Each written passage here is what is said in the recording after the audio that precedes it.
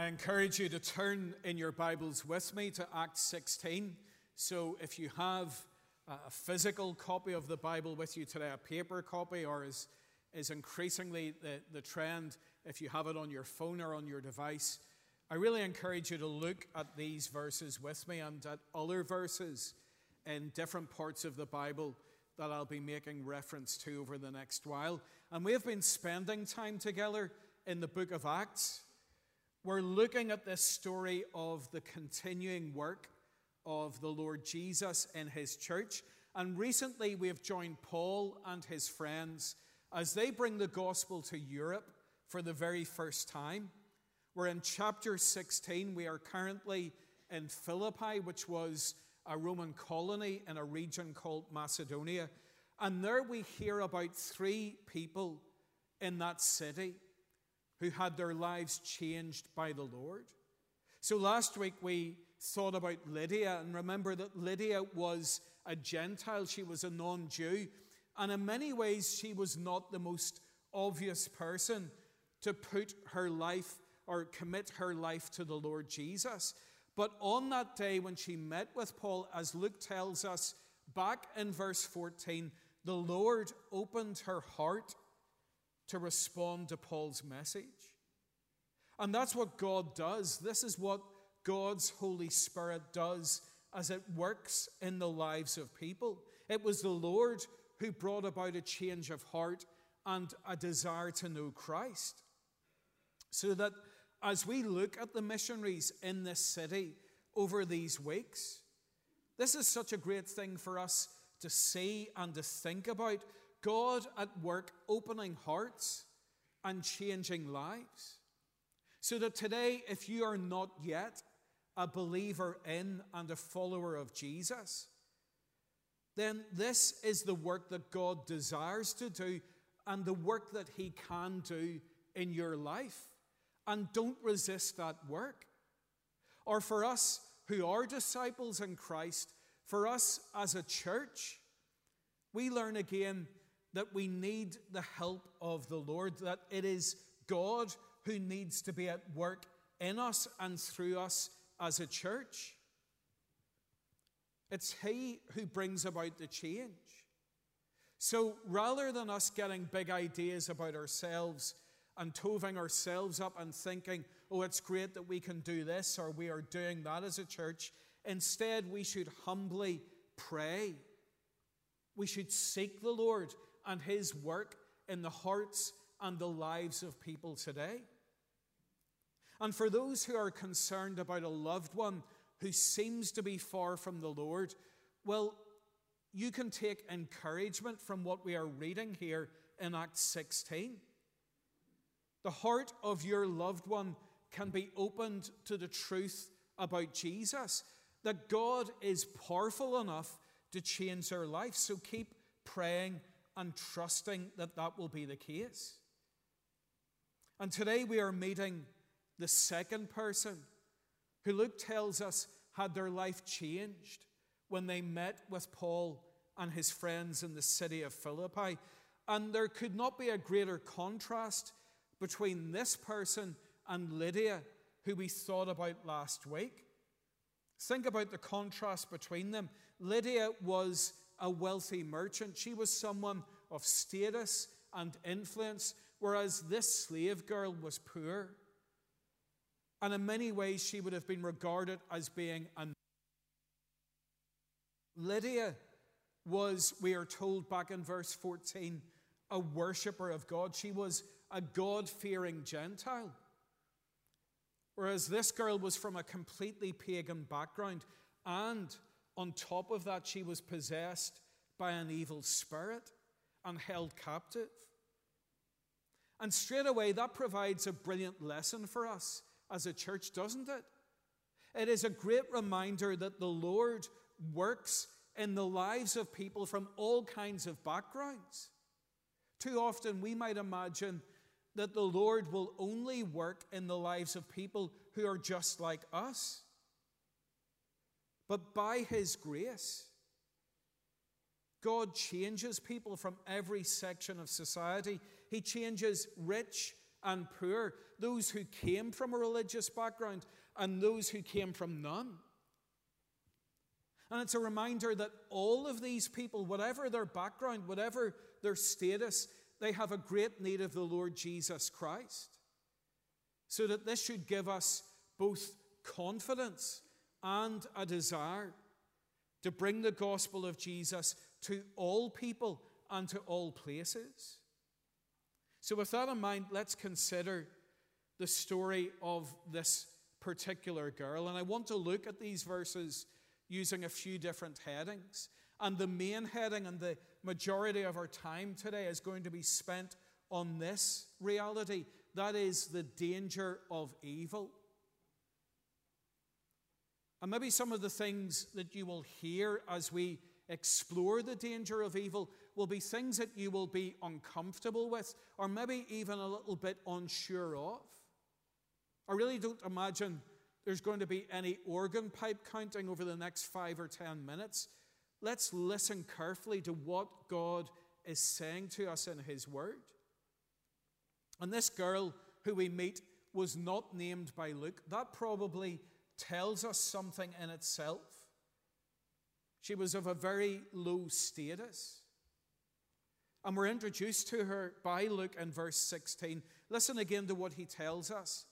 Once, when we were going to the place of prayer, we were met by a slave girl who had a spirit by which she predicted the future. She earned a great deal of money for her owners by fortune telling. So we're told by Luke in verse 16 two very tragic things about this girl. The first might sound strange to our modern ears, and that is that she had a spirit. In other words, she had been possessed by a demon, by an evil or an unclean spirit which had entered her life, and by its presence, she was reputedly able to tell people's fortunes, which was just as much a preoccupation back then as it is today. And the other tragic thing that we learn about this girl is something that we are all too aware of in our time and our society, and it's something that we're very sensitive to. And that is that she was controlled and she was used by others. Later on in verse 19, Luke makes reference to her owners, plural. Do you see that? So this girl was a gold mine that a number of people wanted to exploit. And we are all too familiar with this. We think of those phrases and those words of the moment: coercive control, exploitation, slavery.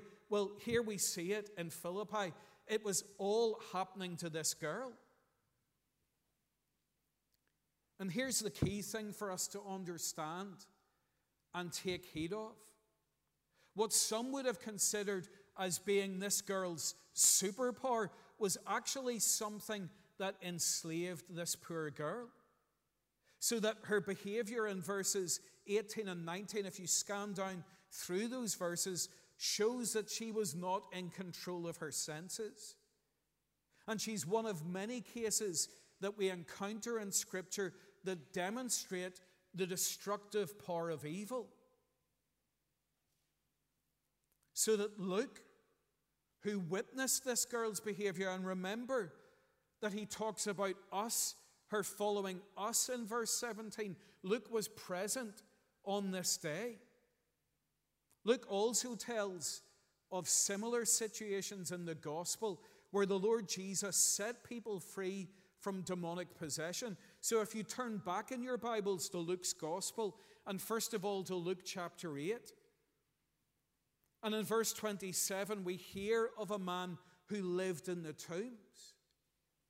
Demonic possession had so ruined his life that instead of him living within his community amongst the living, he was banished out to the edges of society and was now literally living among the dead.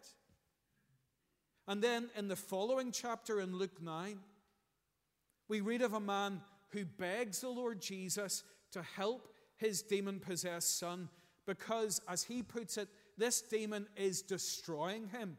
Verse 39. So today, as we're confronted with these accounts of evil ruining the lives of people, there's surely an important balance for us to strike. On the one hand, we as Christians are not to see the demonic in absolutely every problem or painful situation, because there are more than enough causes of problems and difficulties and pain in people's lives, ranging from psychiatric illness to abuse of drugs or alcohol, or even just our own tendency to sin unprompted by any evil influence because of the sinfulness of our own heart. But on the other hand, we must not be dismissive of the demonic and evil spirits, for the Lord Jesus recognized their existence and he encountered them throughout his ministry. And some of us in ministry witness at first hand the activity of demonic spirits and the havoc that it brings to individuals and families. And it's my observation that the majority of believers don't actually believe when it comes to this reality and this spiritual activity. That many, many Christians simply dismiss the idea of demons and evil spirits being active in our world and in people's lives. But here, as we're given yet another example of evil robbing someone of their freedom, what should our response be? Well, there can only be one response, and that is to run a mile from evil. To run a mile from evil in our lives. Last Monday, which in theory is my day off, I was a real nerd. I went to the cinema on my own to watch Oppenheimer, and it was an interesting show. But before that film began, there were trailers, and one of the trailers was for the latest Exorcist movie. And while I could not unhear it because of the volume of the cinema, I closed my eyes and I looked down and I prayed. And I prayed because it troubled me. And it troubled me because I have come face to face with such evil. And it is a truly horrible thing. And so we listen today to Paul's command in Romans 12, verse 9. This is not kids' play and is not simply a kids' talk. Paul commands us, hate what is evil, cling to what is good. And when it comes to demonic activity in someone's life, there is always an inlet. There is always a way in. Indeed, when someone is filled with God's Holy Spirit, they are immune from such possession. There is always a way in. There is always an activity or an openness to an influence that allows an evil spirit to move in. So what are we talking about? Because there's no point in me just being pie in the sky saying, hate what is evil and cling to what is good. What is it that we should hate? What is it that we should run a mile from? Let me give you, from my experience of demonic activity in the lives of people, and from what I've heard from other mature Christians, some of those inlets, those ways in for such evil. Clairvoyance and the use of witch doctors, fortune tellers, tarot card readers. And many people, this is a holiday season, and many people do things on holiday that they would never dream of doing at home. And I have seen the direct influence of such activity, I really have, in the lives of other people. Watching movies that explore themes of the demonic. I once dealt with a teenage boy who exposed himself to such things. Playing games that call upon the presence of a spirit. Imagery and symbolism and oaths related to certain secret societies. Some alternative therapies. so that even things that seem quite harmless and mainstream, it is wise to explore the basis for certain activities and practices, such as certain types of meditation and mindfulness, yoga and color runs and the like, and also the use of abortion facilities as well.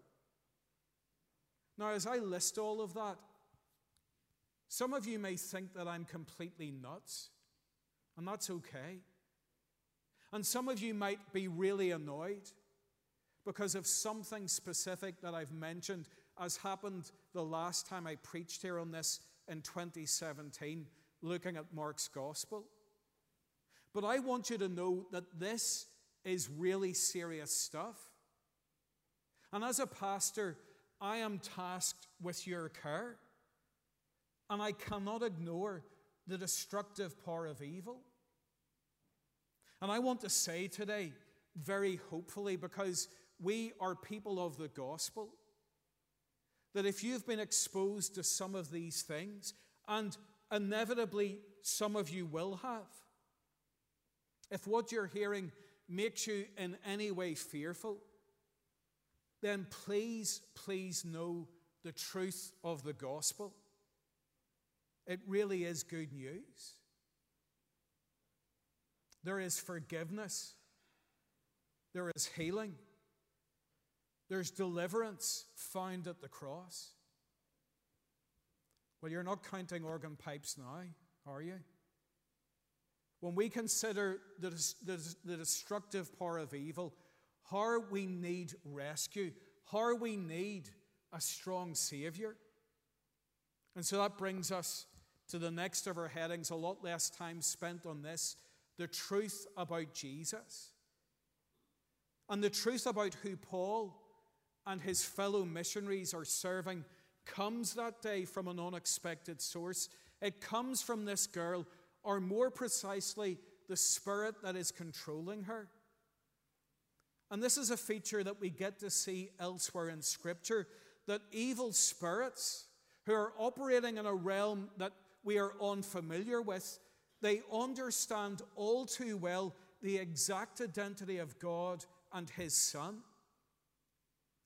So what does this girl say about Paul and Luke and the others? Well, listen again to verse 17. She's going along following them, crying out, "These men are servants of the Most High God who are telling you the way to be saved." And it's a pretty good summary of the gospel and those who are called to bring that message to others. It's the message of what the Lord of the universe has done in sending His Son to be the way of salvation, to rescue us from sin and its everlasting consequences. And I simply ask you today, do you believe this? Have you turned to Him? Because evil destroys, and it enslaves, and it ruins lives. But Jesus restores, and He sets people free. He redeems lives so that we can truly become the people that God created us to be. And we get to see that in this passage. We get to see how God changes a life. Because while Luke does not explicitly tell us, this girl is delivered in so many ways that day. What happens? Well, Paul gets fed up with her ranting, but understand this, Paul is not angry with this girl. He is angry at the spirit who has taken control of her life, and he rebukes that spirit. Verse 18, "In the name of Jesus Christ, I command you to come out of her." And what happens? We're told at that moment the spirit left her. No drama, no prolonged agony. The spirit left her. So this is not about Paul and what he can do. It's an act that is done in the name of and by the power of the Lord Jesus Christ. It is Jesus who sets people free. He can set you free. And understanding everything that we read of people who are delivered in this way in Scripture, I think it's very safe for us to assume that Paul would have not left that job half done. But that when this girl, to use the language of Jesus in Luke 11, where he talks about the room being swept out, that then she was filled with God's Holy Spirit, that she trusted in Christ and was saved by him, so that a spirit could never take up residence again. And this is the good news for us as we consider today the bad news of evil. So don't despair. Don't be overwhelmed with fear. Yes, evil is powerful. It is dangerous for sure.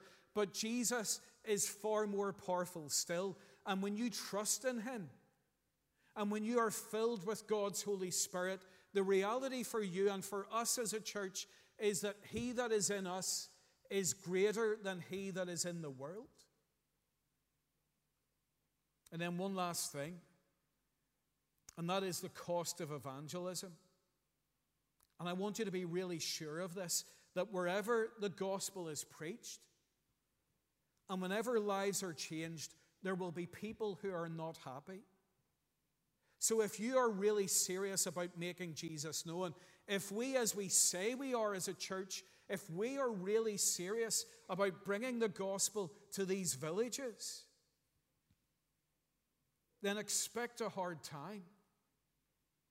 Because there are times when someone sees a life being given over to Jesus as being a life lost to them. So that in this particular case, the people who were exploiting this poor girl, who were making so much money out of her, were very unhappy that the source of their money making was removed. And so this is what happens in verse 19. We're told when the owners of the slave girl realized that their hope of making money was gone, they seized Paul and Silas and dragged them into the marketplace to face the authorities. And you know, there are all kinds of people with a vested interest who do not want to see someone that they control coming to Christ and being set free by him. And I don't know what you make of my job as a minister, but it's not all sweet old ladies and more tea vicar. I have met such people. Abusive and controlling husbands and parents. Someone exploiting another financially. Someone making a living out of supplying an addict with drugs. And more than often, it's less dramatic. Someone who doesn't want to see their life or their family life upset by the changes that take place in a family member's life, because their priorities change when they are set free by Christ. So if we take the gospel to others, and if we have the blessing of getting to see the Lord change lives, we need to be sure that this work will face opposition. Look at what the owners do in opposition to Paul and Silas, this crazy charge that they bring against them.